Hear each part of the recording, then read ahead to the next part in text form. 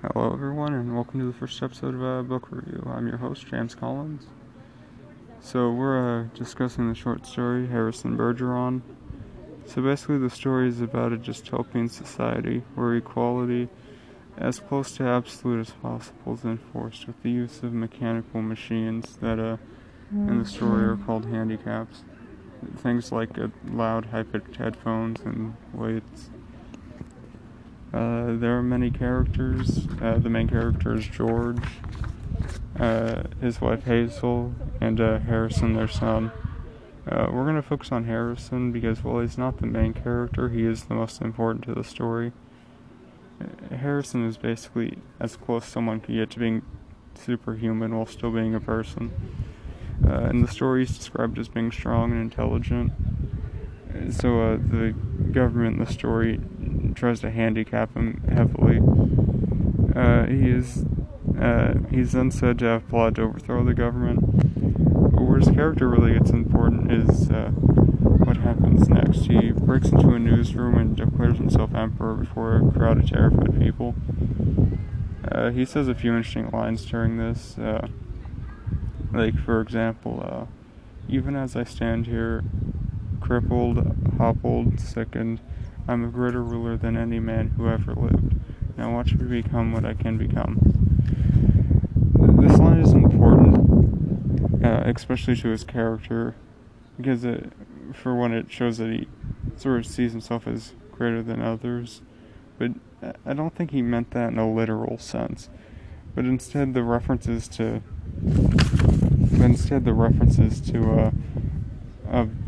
monarchy is more to show like the majesty and greatness that he could achieve without his handicaps, which he takes off, I think, right after he says this line. He also says to a group of musicians, "Play your best and I'll make you barons and dukes and earls." All of these being a reference to a monarchy, in this case nobility. I think that they're also referencing the greatness individuals can achieve above the collective population, in this case comparing them to nobilities among citizens. So as music is played by the newly declared nobility, the self-proclaimed emperor and empress start dancing, seemingly not caring about time, and a government agent comes into the room and Harrison and his empress are shot. This part, combined with Harrison being called a genius, makes me think he may have known this outcome would happen, which has a couple of implications, the most likely one being he'd rather live only 5 minutes without his handicaps than spend the rest of his life never knowing what he could achieve. We talked about Harrison first because the theme centers around how Harrison's character is interpreted. I think at the foundation of the story, it's about equality when it goes too far. It also has other themes of potential fairness and individualism. In the story, there are many examples of incompetence, for example, a newscaster who can't clearly say the news, and ballerinas who fall over during their performance. I think this helps show the theme of potential, because even though they could have done better, they were handicapped for the sake of not being better at what they do than everyone else. Themes of individualism are also implied in the story, with Harrison's speech about being the emperor, which encompasses many themes of the story. The thing that highlights the idea of individualism the most is the musicians. Because both the story and the character Harrison, by saying he'll make the musicians dukes and earls after taking off their handicaps, it also kind of makes a statement that people don't have to be superhuman like Harrison to sort of exceed the collective population. It shows how individuals can excel in ways that the average population could not. Many characters also contribute to the theme of the story, like George, the protagonist, talking about how without handicaps they'd be back in the Dark Ages. I think this shows a theme common with a lot of dystopian stories. The idea of complacency in a society, and even to a lesser extent, fear of the unknown. In a historical context, it was published during the Cold War, so the dystopian society could be the author's thoughts on a communist society in an exaggerated way. You know, like, I don't think he thinks the story is what communism is or anything, but yeah.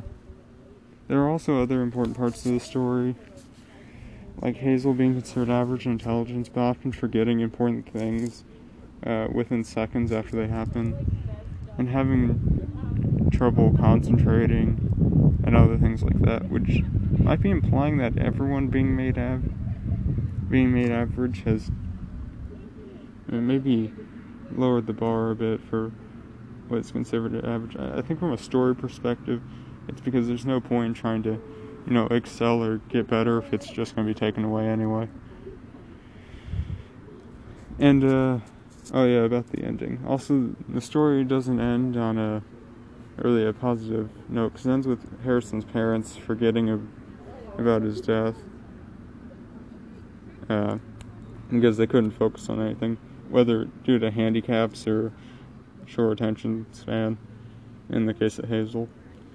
This is interesting because I think this also fits the theme of individualism, because the death of Harrison could be symbolic of the death of the ideas that he embodied. With his parents forgetting him, could be the ideas that he represented becoming a fading memory to the society as a whole. And there are also a couple of odd parts in the story. There's how Hazel is considered average, but she often forgets things within seconds. Does that also imply that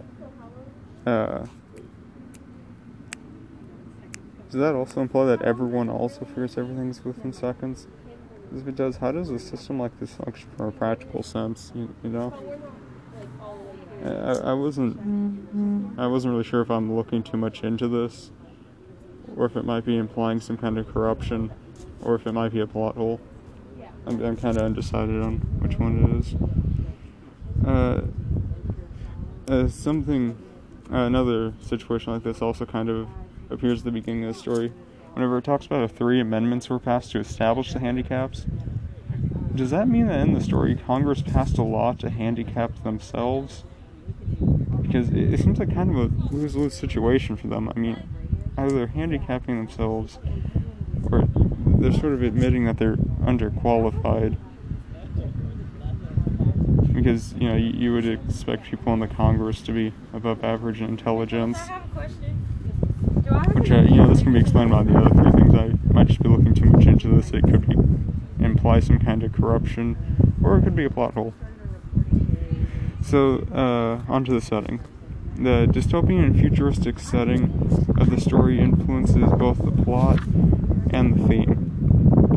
Because without the setting, the story wouldn't really be able to take place, at least not in the way it's presented in the story. Partially due to the reliance on technology,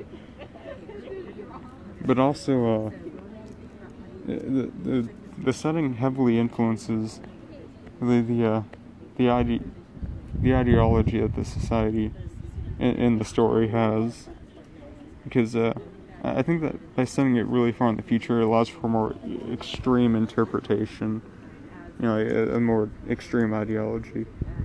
Like, for example, if the story was, like if it was written this year and it was set in 2021, it'd seem kind of ridiculous that so much would change in a year, because it's so far ahead. It allows for it to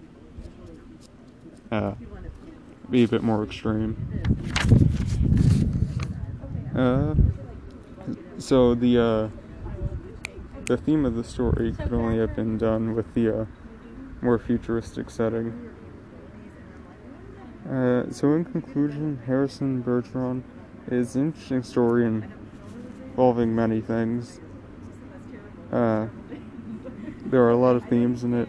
I think the main one is either, it could be interpreted as when does equality go too far, or it could be collectivism versus the individual. I think the main theme could be either of those. But either way, the themes are mostly embodied by the character Harrison. And I think that's everything. So please sign up for our newsletter, and see you all next time.